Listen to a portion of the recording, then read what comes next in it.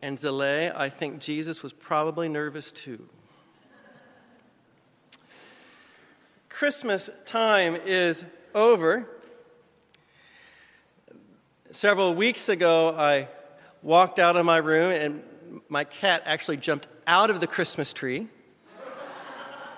This morning, I walked out of my room and that cat glared at me and said, "Aren't you going to take that thing down now?" It is a Sunday about newness. And many of us are filled with that New Year energy.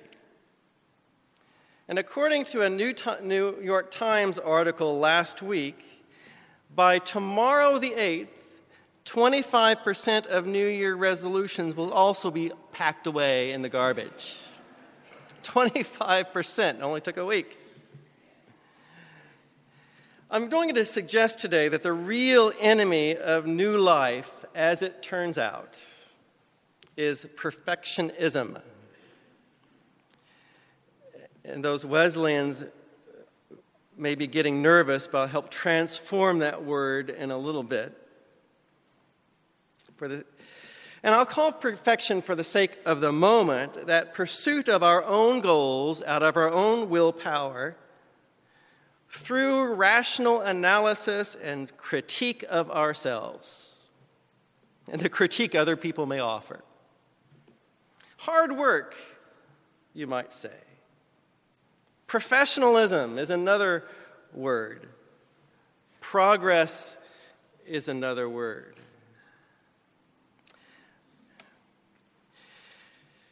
Soul-killing, perhaps, is another word. I was listening to a broadcast, and someone of an older generation quoted a phrase that used to be hung in schoolrooms. Some of you may be familiar or know it in spirit. Good, better, best, never let it rest. Till you're better, good is better, and your better is best.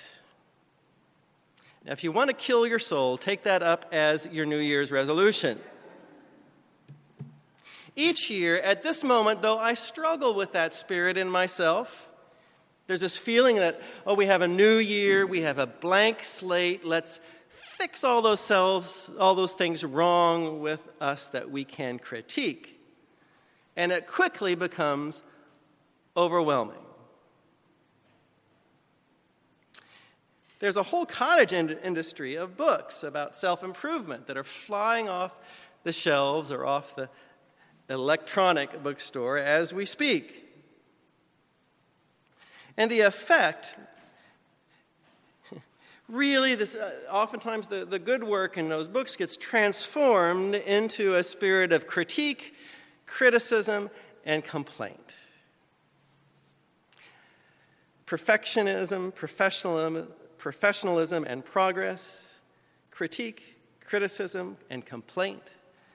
I would suggest to you that these have nothing whatsoever to do with the gospel.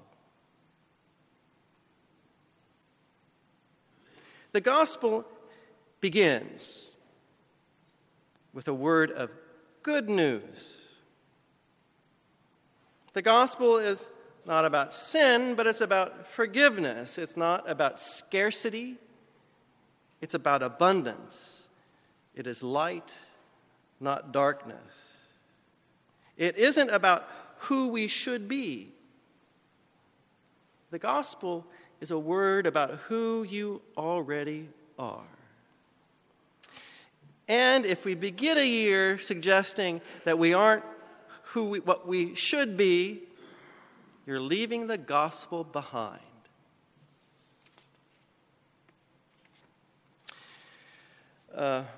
Church consultant that I follow spent a long time in the pastorate, and when he met Sam was in his early 20s. And by that time, Sam had managed to get into enough more trouble than many of us can get into in a lifetime. And as that pastor got to know Sam, he learned Sam's story.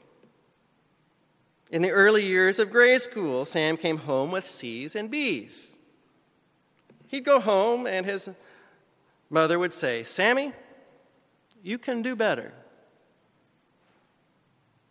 I remember that in my memory at one point. And Sammy would do better. In junior high, he came home with a few B's and mostly A's. And then he went home and his mother said, "Sammy, you can do better." Sammy would do better. In high school, he came home with all A's. He was the star quarterback of the football team, all state, president, student body. He'd go home, "Sammy, you can do better." And he did. He enrolled in a top-ranked college, became quarterback of the varsity team his freshman year, made all A's. "Sammy, you can do better." And for the rest of his life, Sammy managed every time he had learned finally an identity of failure. He dropped out of college.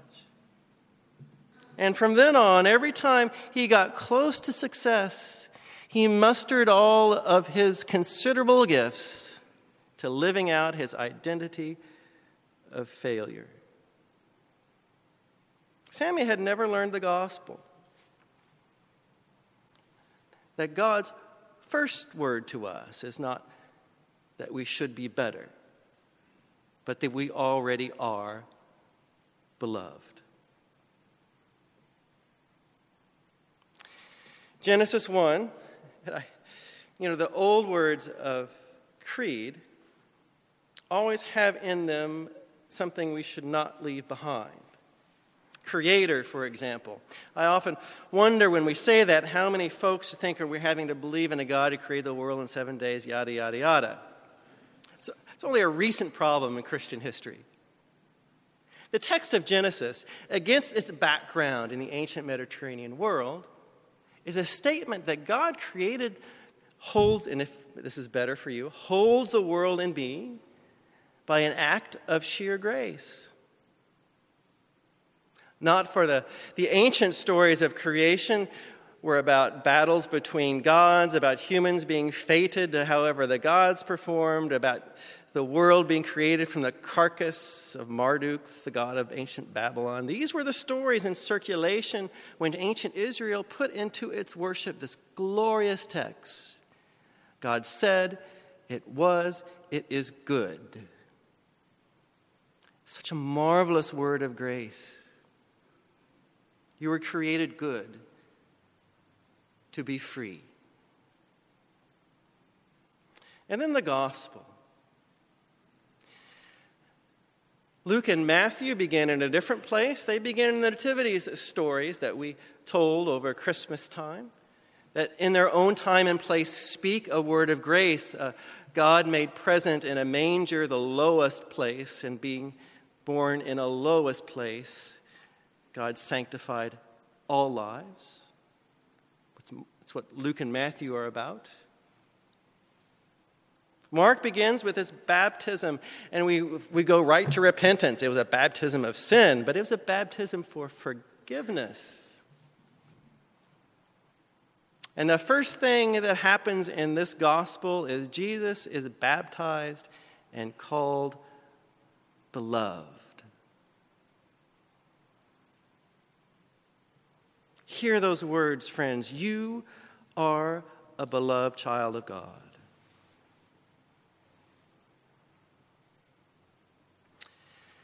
This is the gospel. It's God's first word to the world, and I think sometimes we should never say any more than that. In the light of this gospel, the word perfectionism is transformed. Your clergy and laity are sometimes asked one of the historic Wesleyan questions, do you believe you're moving on to perfection? We all kind of smile and nod with a wink. But in the Wesleyan tradition, perfectionism is something different. To be a perfect Christian is to live out your love in what comes after God's first word. Meaning, perfect love is the recognition that your soul and the soul of the person in front of you is God's gift to the world. And everything else follows from that first word, perfect love. It doesn't mean you're perfect, by no means. By no means. But it does mean our call is to live out that grace, to recognize the sacredness of our own lives and of the person in front of us, no matter how annoying they are. Let's transform another word. So perfectionism, let's leave behind all the things we have done wrong.